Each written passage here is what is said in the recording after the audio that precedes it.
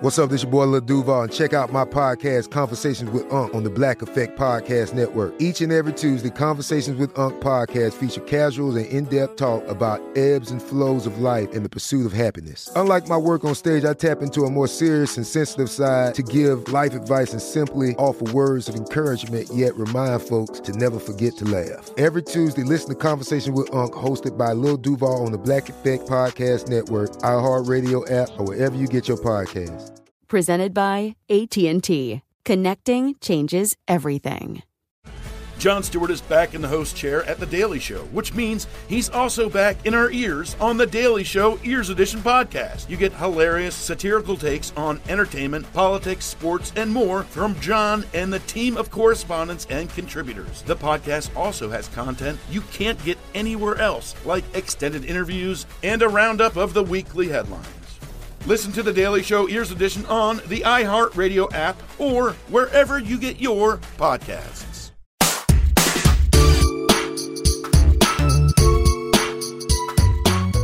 Welcome back to Behind the Music. Hey. Hi, how's it going? Good. Feel like I'm walking into trouble.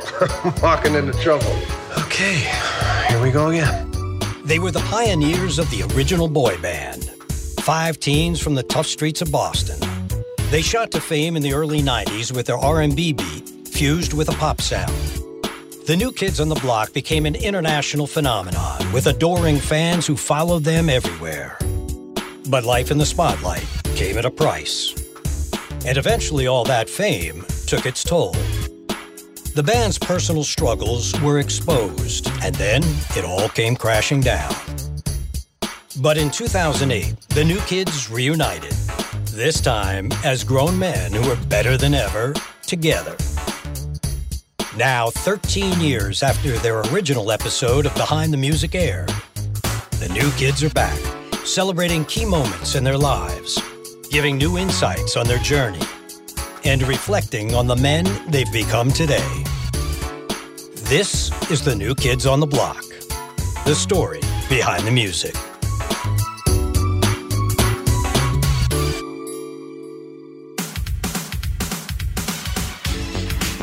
I was sitting around my house one afternoon in quarantine, and I said, I'll write a song and magic will occur. We're entertainers, so let's put something together to do our part in helping people feel a little better.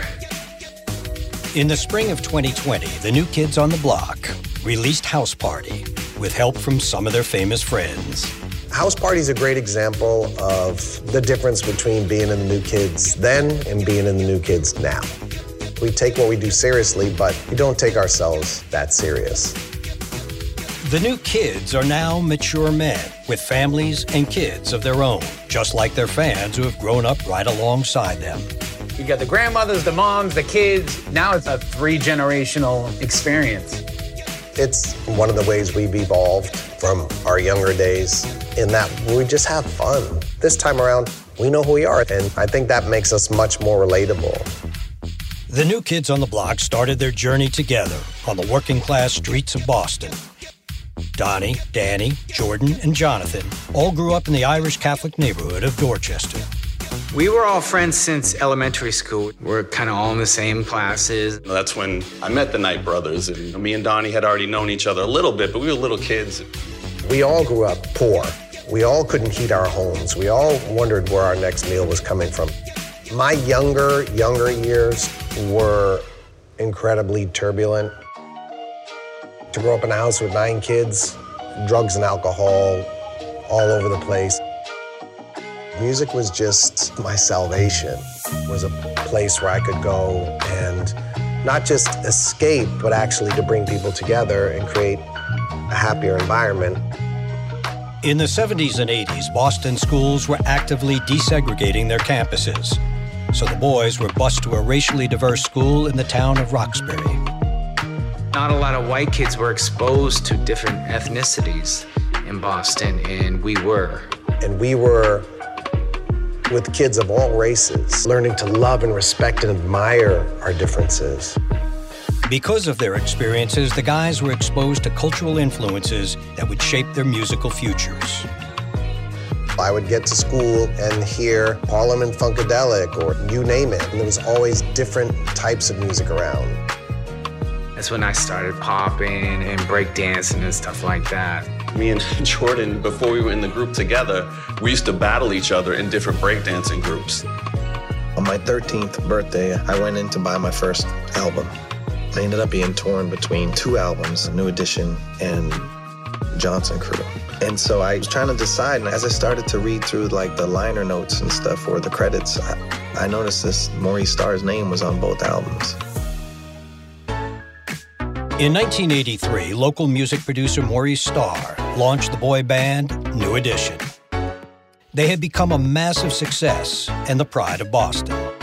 Everyone in Boston knew who New Edition was. They had that big hit Candy Girl, and it was like the biggest thing ever.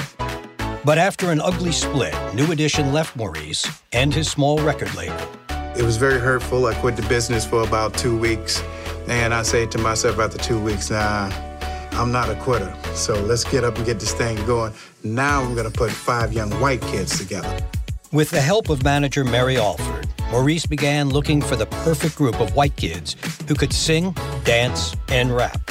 Mary Alford lived next to one of my friends. We went over to Maurice's house. He walked in the room and he's limping around using a broomstick for a crutch. He said, you Donnie? I was like, yeah. He said, I heard you were good. I said, okay. He said, I'm gonna make you a star. I looked at the broomstick and I said, and we'll see about that. 15-year-old Donnie signed on as the first member of Maurice's new band with his 13-year-old brother, Mark. We started taking singing lessons, and I would play the drums. I got fully immersed in the studio life, and Mark didn't. I was walking the straight and narrow path, and he was trying everything under the sun, drugs, alcohol, you name it. Slowly, Mark started to drift away, and, you know, one day he said, I'm not gonna do it anymore. I'm gonna quit. Maurice said, what do you wanna do? Do you wanna stop or do you wanna keep going? And I said, I wanna do this. This is what I'm meant to do. And he said, okay, then it's me and you, kid. With Mark out of the group, Maurice and Donnie struggled to find other local teens who could pull it off. Trying to find 5 white kids doing what I was doing, it was not gonna be easy. The talent pool was very shallow, but I had some people in mind. Donnie gave me a call about joining this group. So he was like, there's this guy, Maurice Starr, he produced New Edition. Like, he wants like us to be famous, you know? And I was like, wow. Donnie was always talking to me about it, and it just, you know, it sounded like a fantasy. And I was like, I don't know. He was just like, come on, man. You got nothing to lose. Just come and audition. Maurice agreed to audition a few of Donnie's friends from school, and the group began to take shape. I sang for him a little bit, and he was like, yeah, I think you could work, man. I think you could work. I went back home, and I told my brother John, I was like, I just went to an audition with Donnie, and the guy said, we could be like famous, like New Edition. And John was like, huh? He was like, why didn't you bring me? I was jealous and kind of like, wait a minute, you're not gonna leave me behind. I told him about my brother, and Maurice loved the idea of brothers, you know, because of like the Osmond brothers and the Jackson 5. But they were missing the final piece of the puzzle. Enter 12-year-old Joey McIntyre, who came from a different part of town. We went on the hunt for a Michael Jackson-sounding young white kid, which is probably the hardest thing in the world to do, because they don't produce many of those, you know? I had done a bunch of shows and loved to perform, and I guess I had a bit of a reputation around my hometown, and I happened to fit the bill. Maurice named the newly assembled group Nanook. That was completely Maurice's concept. We all hated it from the start. Oh my goodness. The dumbest name ever, Nanook. People were like, Nanook, Nanook. No one could say the name right, and I don't know where he got it from.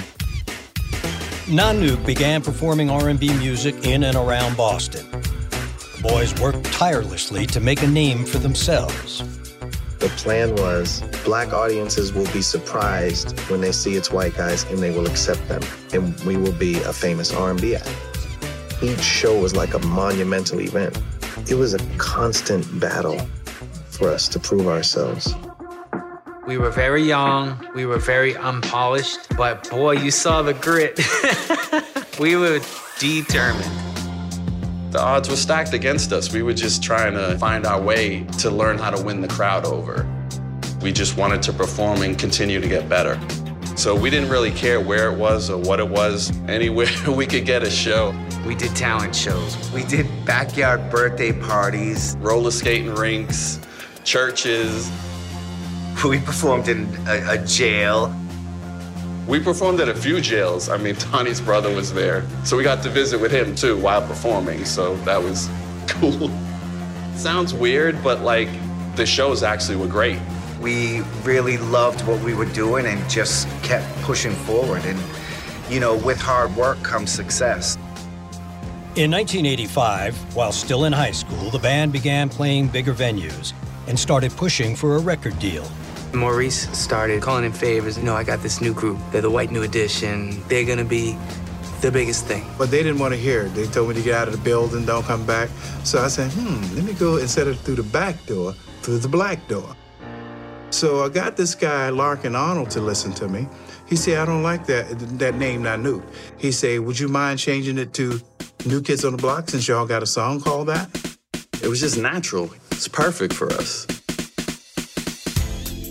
Signed to Columbia Records' R&B division, the New Kids on the Block released their self-titled debut album in the spring of 1986, featuring the single, Be My Girl. We're in high school. Who else in the school got a record out? This is kind of cool. If we make a little money, I could get a scooter and ride around the city. That'd be awesome. But the album made little impact on the charts, and the execs at Columbia quickly lost interest. For the record company, it was like, what are we wasting our time on this group that makes no sense? The record company was like, I think we're gonna cut them off the label. And we were like, we gotta keep going, we gotta keep going. Given one more chance, the guys took matters into their own hands. And in the spring of 1987, the group began working on a new album, appropriately titled Hangin' Tough. The second album had a little more grown-up sound. It was stuff we were listening to, you know, it's gotta be organic. We were more creatively involved. Maurice, he's seen us all starting to come up with dance steps, different styles, you know, the way we dress, how we should present ourselves, what music we should be doing. And he'd step back a little bit and he goes, I could learn something from these guys. In April of 1988, the boys had hit their late teens when the first single from the new album was released. But Please Don't Go Girl didn't make the impact on the R&B charts the band had hoped for. We were a R&B act. We were being marketed to black radio only. We did a video and it went to BET. I could see, trying to cross over after you go pop, but they were trying to go black first with these white kids. That strategy ultimately was not working. Even though we've put all this time and hard work into this, it looked like we just didn't know it was going to happen.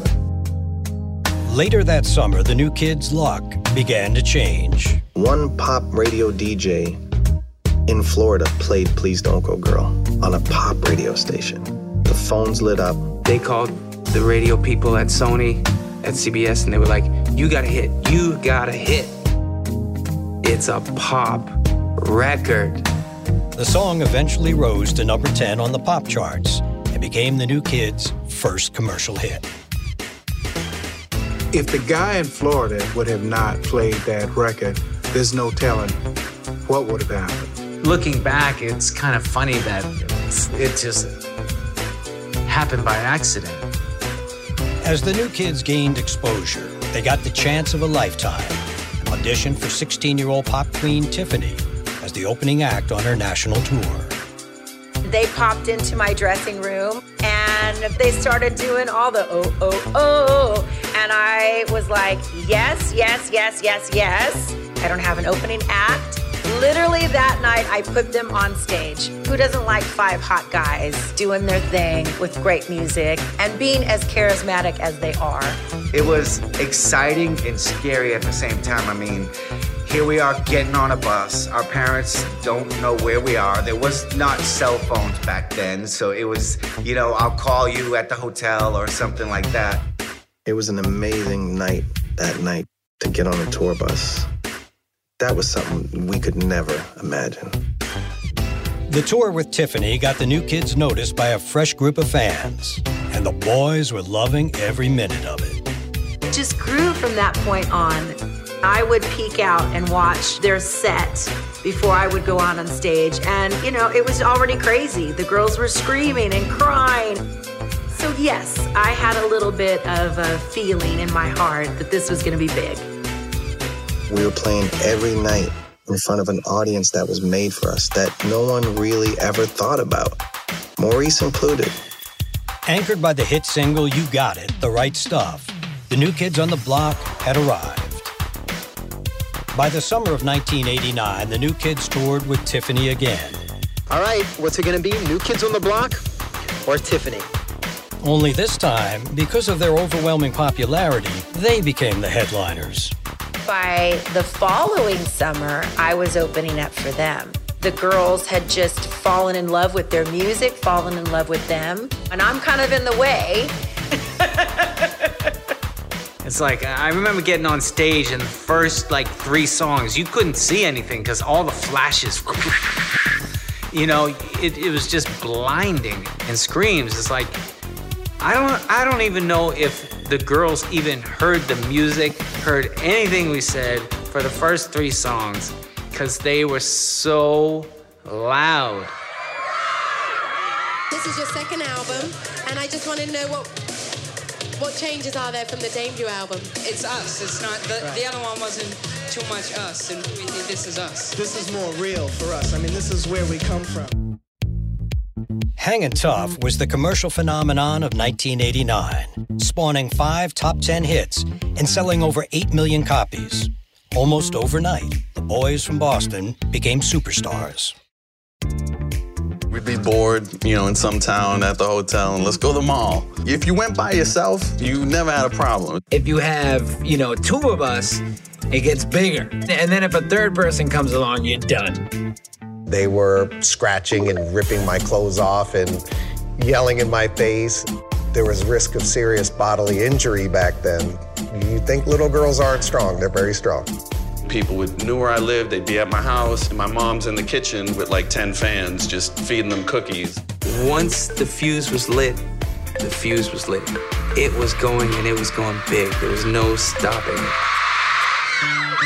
It was really over the top, the adulation, the excitement. And it was like, what are we getting into? On June 5th, 1990, the New Kids released their 3rd album, Step by Step. The title track raced to the top of the charts.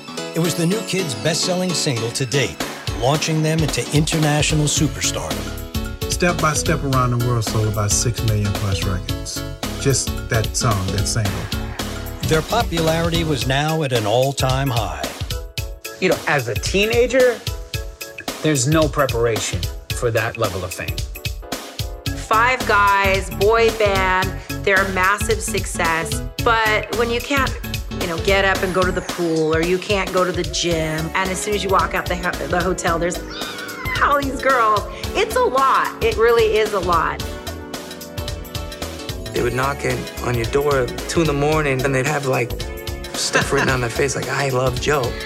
So they knew where we were at. And we came up to our floor, and it was all 5 of us, and the door opened, and some girl was standing there like this in front of the elevator, and she went, boom. And she just fainted. She was okay. While most of the guys were enjoying the fandom of screaming girls, Jonathan Knight was struggling in secret. Nobody knew I was gay. The 80s were crazy for all gay people. Everything was just so behind closed doors. I remember, one night going to our manager and just saying, I'm gay. Help. And his reply was, you can't tell anybody, you can't tell the guys, this cannot get out, or you're just gonna have all this come crashing down. Jonathan pushed on, playing the role of a teenage heartthrob. You date the good Catholic girls, and then you don't have to sleep with them. He even dated Tiffany. John Knight and I were boyfriend and girlfriend for about a little over 2.5 years. Tiffany, she's gonna kill me. It was, she knows now. It started out really innocent. Kinda innocent. We were just friends. It was a really good friendship. There was nothing ever dirty about it. It was great. She's an awesome person. He is my heart. I still love him dearly. And he was a great first boyfriend. As a person, I really, got him. Pressured by fame to maintain his pop star image, Jonathan also chose to hide his sexuality from the other new kids. I never really felt that I would be rejected by them. I never felt I'd be rejected by my family. It was the business aspect of it that really was like, you need to keep shut. You need to not be seen going out to clubs. And, at such a young age, that's a lot of stress to put on one person. I can imagine the pressure of like, holy shit, I'm in like a boy band. Oh God. Girls are supposed to love us, and here I am, I'm gay. It must have been really difficult. I never knew anything. I mean, we were boyfriend and girlfriend. We never really talked about anything like that. We just didn't know what he was dealing with, how much it was impacting him. It was hard to tune into it because we were all feeling different pressures ourselves. There was always 150 to 200 kids in front of my house just waiting for us to show up. We each had our struggles with it because we did want to still live normal lives when we weren't working. I continued to want to go home and hang out on the corner like any 16-year-old kid, and that wasn't a possibility. For years, there was no escaping the spotlight for any of the new kids. With over 150 products in the marketplace, their faces were literally everywhere. That's when it started to become like a machine. Walk into a store and there was, marbles and lunch boxes, bed sheets, New Kids on the Block cereal, playing cards and cartoons. The whole merchandise side of things got out of control. I never thought it was too much product out. I was sitting back thanking God that these millions were flowing in. It happened so fast. It was like a huge snowball going down the hill. We just couldn't stop it. It wasn't exactly the way we wanted things to go. And you walk into a toy store and there's these stuffed animal dolls of you sitting there. But we were so young, it was so hard to know really what you could take control of and really what you could say. By the time we said, okay, we got to start controlling this thing, it was too late. We were just grinding and grinding and grinding just because our business manager was like, you're going to make money here, you're going to make money there. And it was just like, and our spirits weren't being refreshed.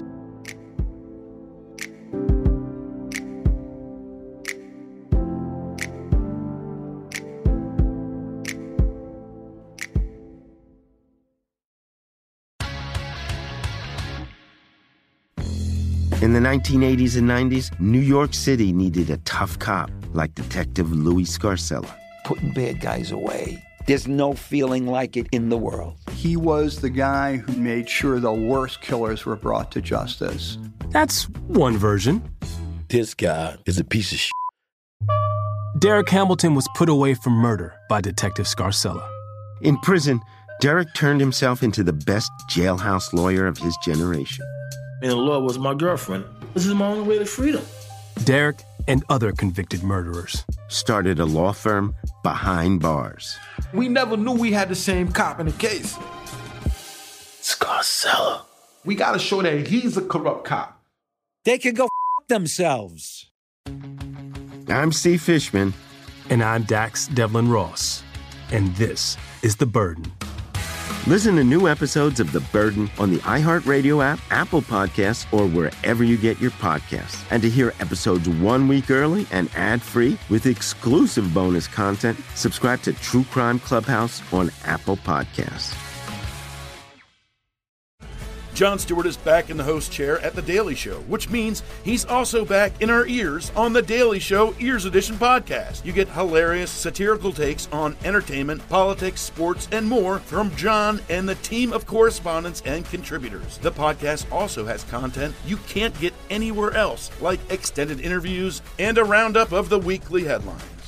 Listen to The Daily Show Ears Edition on the iHeartRadio app or wherever you get your podcasts.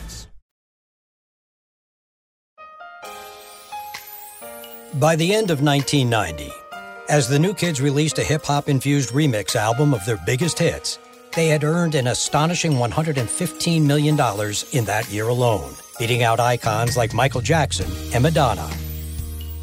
When you're told you're a millionaire and you're like 21, 20, it was exciting.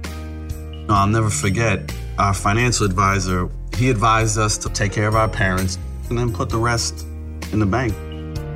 That was the kind of advice we were getting early on, so that kind of has stuck with us. How many people can say they retired their mom when they were 19, 20 years old? All the hard work she did through all those years, working nights, cleaning floors, taking any job she could to help keep our family afloat and raise 9 kids.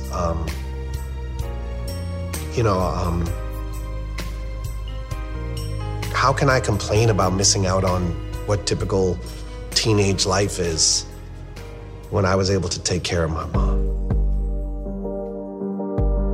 That same year, they launched their most extravagant live show to date, the Magic Summer Tour. The sold-out stadiums brought big-time status to the New Kids. But even though they were filling seats, their inspiration on stage was fading. We were so disconnected from the audience. There was people like a mile away, way, way up high, and it was off. I think there is such a thing as being too popular. And I really think that that's what happened to us. By 1991, the New Kids on the Block were one of the biggest acts in the world. Their fans worshipped them, but music critics weren't impressed. Back in the day, we took a lot of hits for singing bubblegum songs, not really adding anything to the music world except for a bunch of screaming girls. Donnie really was the one that took it really personally and made it his mission to lash back at these people. I don't know how much you guys really care at this point about critical acceptance. I think everyone in the world cares about how people feel about them. Billy Idol makes a lot of jokes about us. To me, I just don't understand why a 40-year-old man would spend so much energy on us. Step by Step was a failure. It sold 5 million copies. What kind of failure is that? When I was 21 years old, I was mad at the criticism. When I was 38 in the original Behind the Music, I was trying to explain why I was mad about the criticism. The criticism was just overwhelming to me. I really didn't have the makeup to ignore it. I don't think he was wired to handle it any differently. He grew up in Dorchester. It was a tough neighborhood. I'm 51 now, and I love the criticism anyway now. It's like that's where I'm at. I don't hear criticism. Donnie's image as a bad boy was fueled even more in March 1991 when he was arrested for allegedly setting a hotel room on fire. To give us a day off in Louisville, Kentucky is a mistake. There's nothing to do there, so Donnie just sprayed the fire extinguisher in his room. And it was just a prank because he was bored. He's covered in white powder. His whole room, him. I didn't light a fire, I didn't do any such thing. In fact, I did the opposite of light a fire. But the press reported a different story. The charges were eventually dropped, but for the New Kids, the story became legend. I always felt trapped in hotels. I always would do mischievous things. Just because I was bored and frustrated in hotels and I couldn't go out and do everyday stuff doesn't mean I have the right to leave my hotel room like a trash heap. In some ways it had to happen for me to grow up a little bit. Donnie's badass attitude ignited a spark in the New Kids' spirit, but a relentless touring schedule began to smother them. There was a time where they were just pushing us. We were so hot. so blazing hot that we had no time. We would end a tour, they'd think of a new name for another tour and just throw us back out there again. We were going just so fast. We were working 362 days of the year. When we would come off tour, I wouldn't go home. I would go to Boston and check into a hotel and not tell anybody, just so I could sit in silence and just, be still. After nearly 4 years of constant touring, conflicts began to arise among friends. You start to get on each other's nerves. I think we've all thrown blows at each other. It was such a humongous thing for a long period of time and at such intensity that, something had to give. There'd be times where we walk down a hotel hallway and like ships in the night, not even say anything.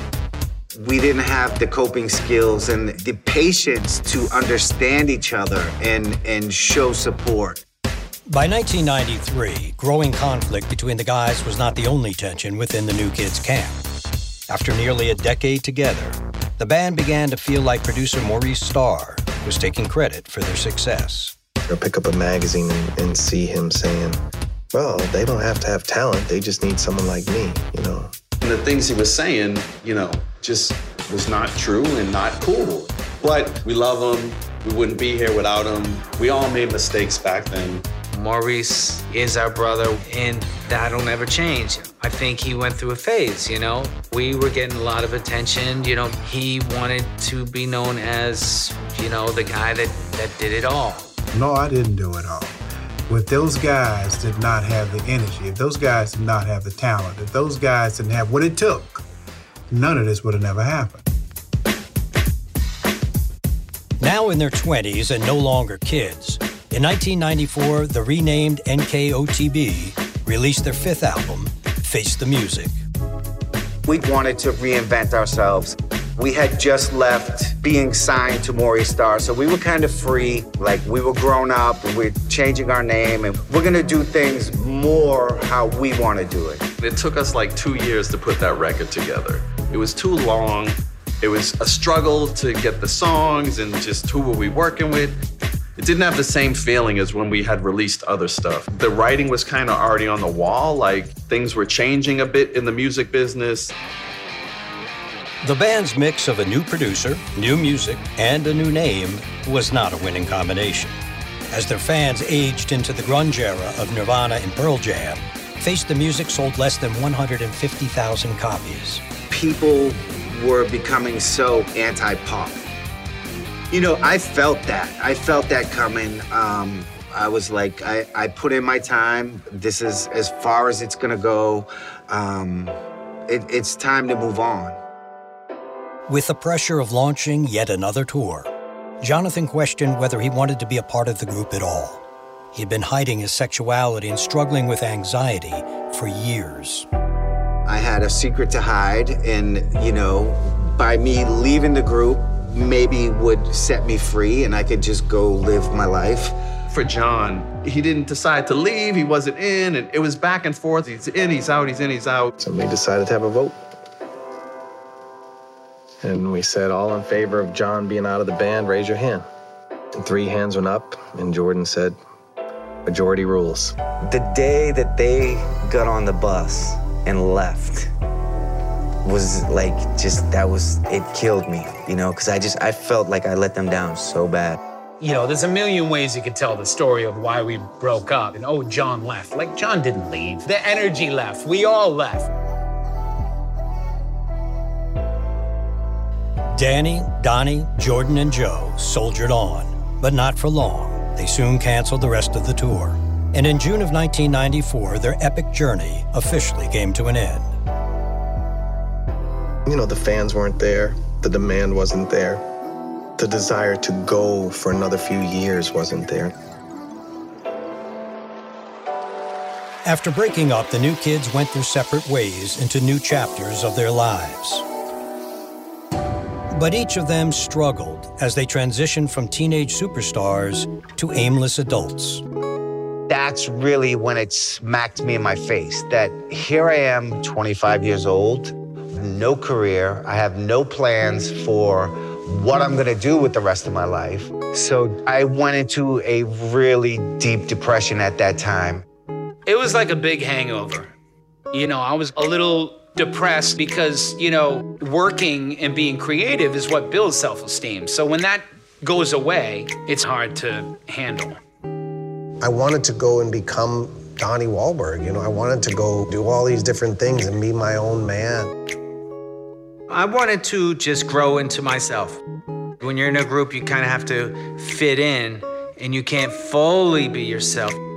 Every decision can be yours now. I think the difficult thing was we weren't together as a group, but there was still that love-hate for us out there. So, you know, you still get the jealous guys yelling something at you across the street or something, and okay, man, we went away now, so you can stop yelling at me.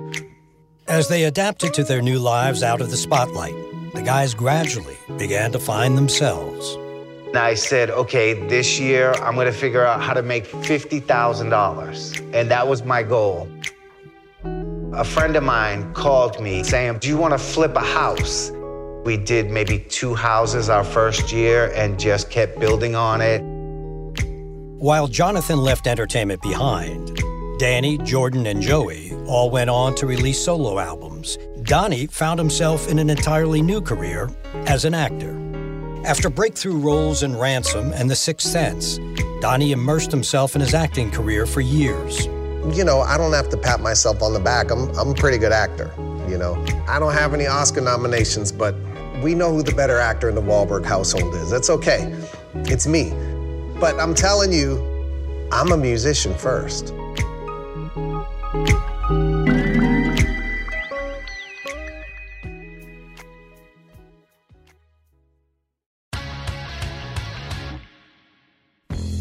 In the 1980s and 90s, New York City needed a tough cop like Detective Louis Scarcella. Putting bad guys away. There's no feeling like it in the world. He was the guy who made sure the worst killers were brought to justice. That's one version. This guy is a piece of shit. Derek Hamilton was put away for murder by Detective Scarcella.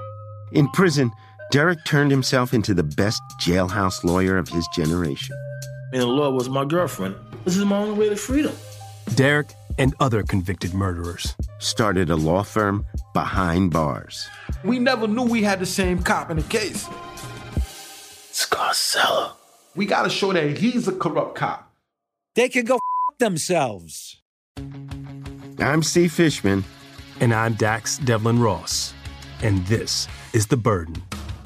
Listen to new episodes of The Burden on the iHeartRadio app, Apple Podcasts, or wherever you get your podcasts. And to hear episodes 1 week early and ad-free with exclusive bonus content, subscribe to True Crime Clubhouse on Apple Podcasts. Jon Stewart is back in the host chair at The Daily Show, which means he's also back in our ears on The Daily Show Ears Edition podcast. You get hilarious, satirical takes on entertainment, politics, sports, and more from Jon and the team of correspondents and contributors. The podcast also has content you can't get anywhere else, like extended interviews and a roundup of the weekly headlines. Listen to The Daily Show Ears Edition on the iHeartRadio app or wherever you get your podcasts.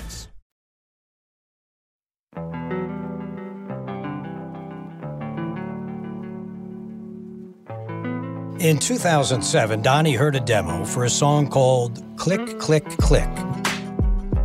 I heard the song Click, Click, Click and played it for Jordan and Joey and Danny and got the reaction that I had hoped for. I loved it, and that was kind of the spark to get us back in the studio and, you know, get the ball rolling.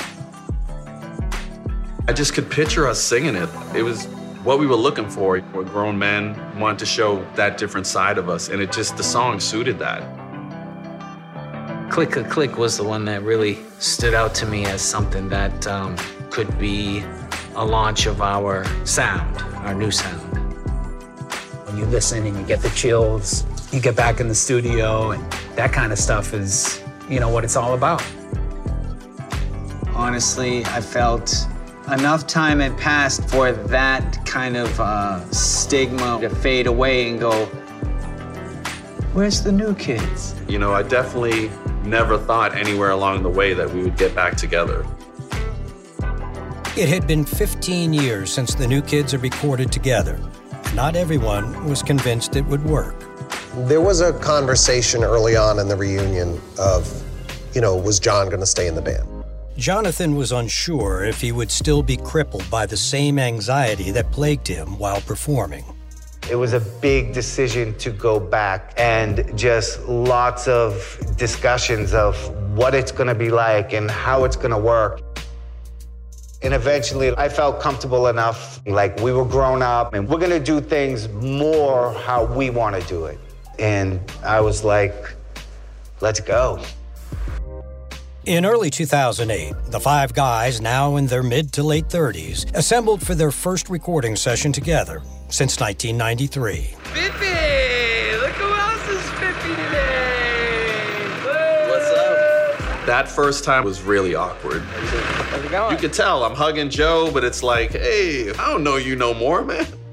I haven't seen Donnie in probably 10 years. I probably haven't seen Danny maybe once or twice in the last 14 years. Joe, I've probably seen him once. I mean, I didn't know what to expect. There's nothing like getting back in the studio with the guys, that first time and cutting vocals and hearing our, vocals together. We have our own sound, and that's pretty cool. It took a little bit to get back into that comfort zone and to kind of realize, we've grown up, but kind of everyone's personalities are still the same.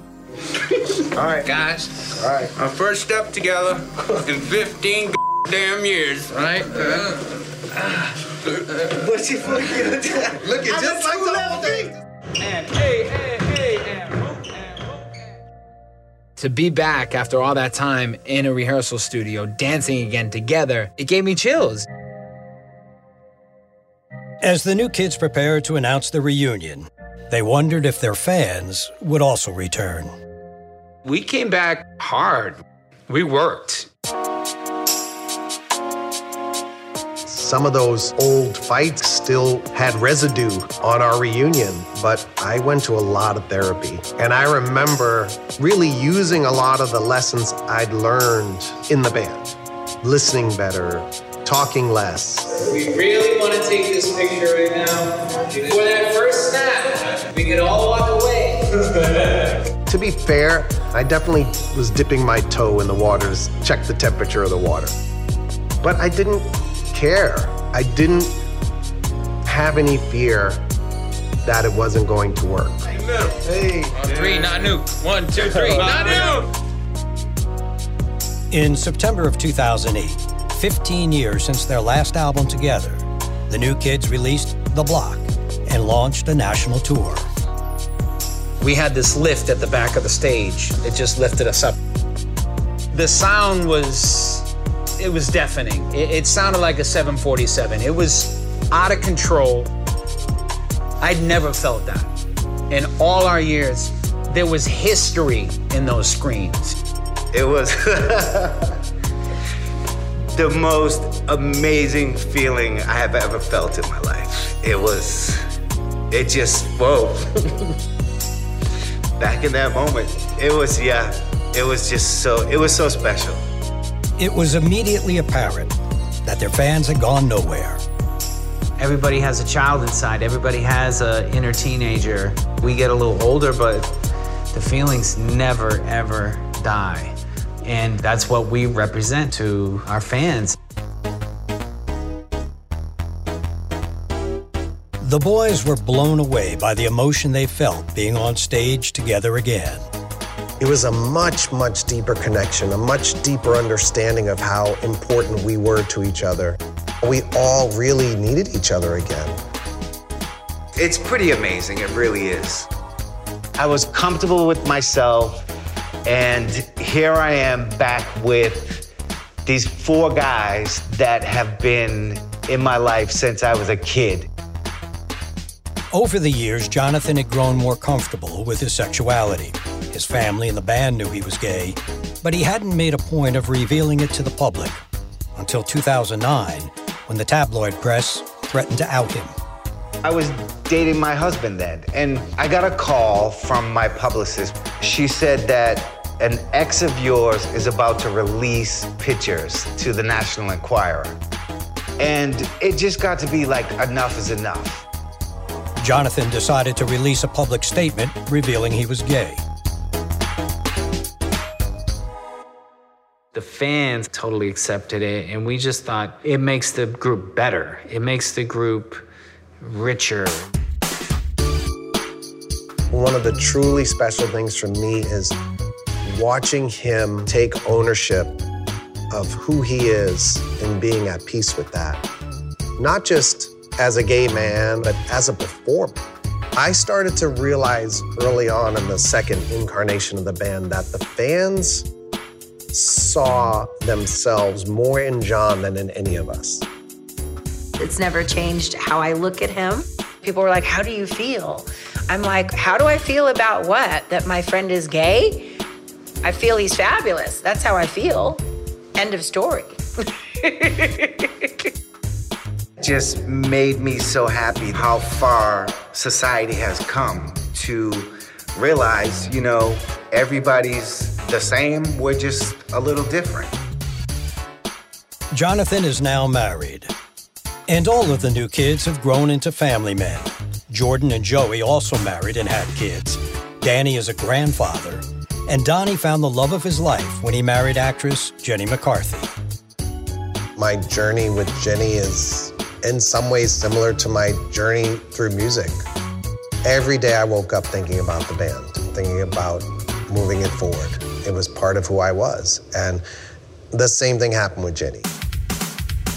That wisdom and mature outlook has allowed the new kids to defy the odds a second time around. To date, their reunion tours have grossed more than $250 million and given them the opportunity to fulfill a lifelong dream. There are no words to describe playing Fenway Park. It's sacred ground, so to play a concert there is beyond really the scope of what the mind can imagine. For 5 guys that grew up in that city rooting for the Red Sox, it doesn't get any bigger or better than that. Also as adults, the new kids redefine their relationship with their fans. And their annual NKOTB cruise is one of their favorite ways to connect. Every cruise, every song, every single opportunity to connect with the fans is an opportunity to bring happiness, not just to them, but to me. It's the best time ever. I mean, a lot has changed, just our personal relationship with fans. You can talk to people and ask them normal grown-up questions instead of them just, you know, reaching out to rip your hair out. We've all just grown and matured and have learned, I think, to stay very present and stay very grateful. My connection with our fans and being part of this band, that's why I'm on this planet, was to be part of this experience and part of this love. Now, well into their 40s and 50s, the new kids are far from old men, but they are wise enough to strike the right balance between their careers and their personal lives. I would do anything for any guy in the group and have so much respect and love for them. I feel lucky just to have them in my life. I think we can keep doing what we're doing, you know, as long as the fun is there, as long as the spirit's there, as long as the camaraderie is there. I think with maturity, you learn to focus on what's important. Doing this again and continuing to do this with family, of course, it changes everything.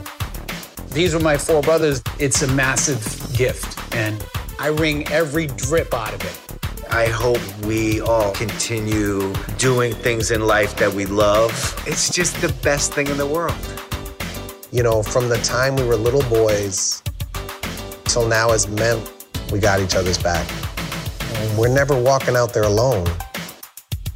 I fully expect John and Jordan and Danny and Joey to be in my life forever.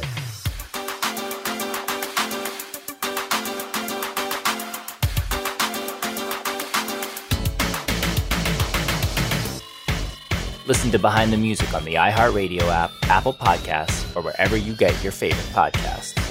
Want more episodes? You can watch remastered, Best of the Vault, and new episodes of Behind the Music, only on Paramount+.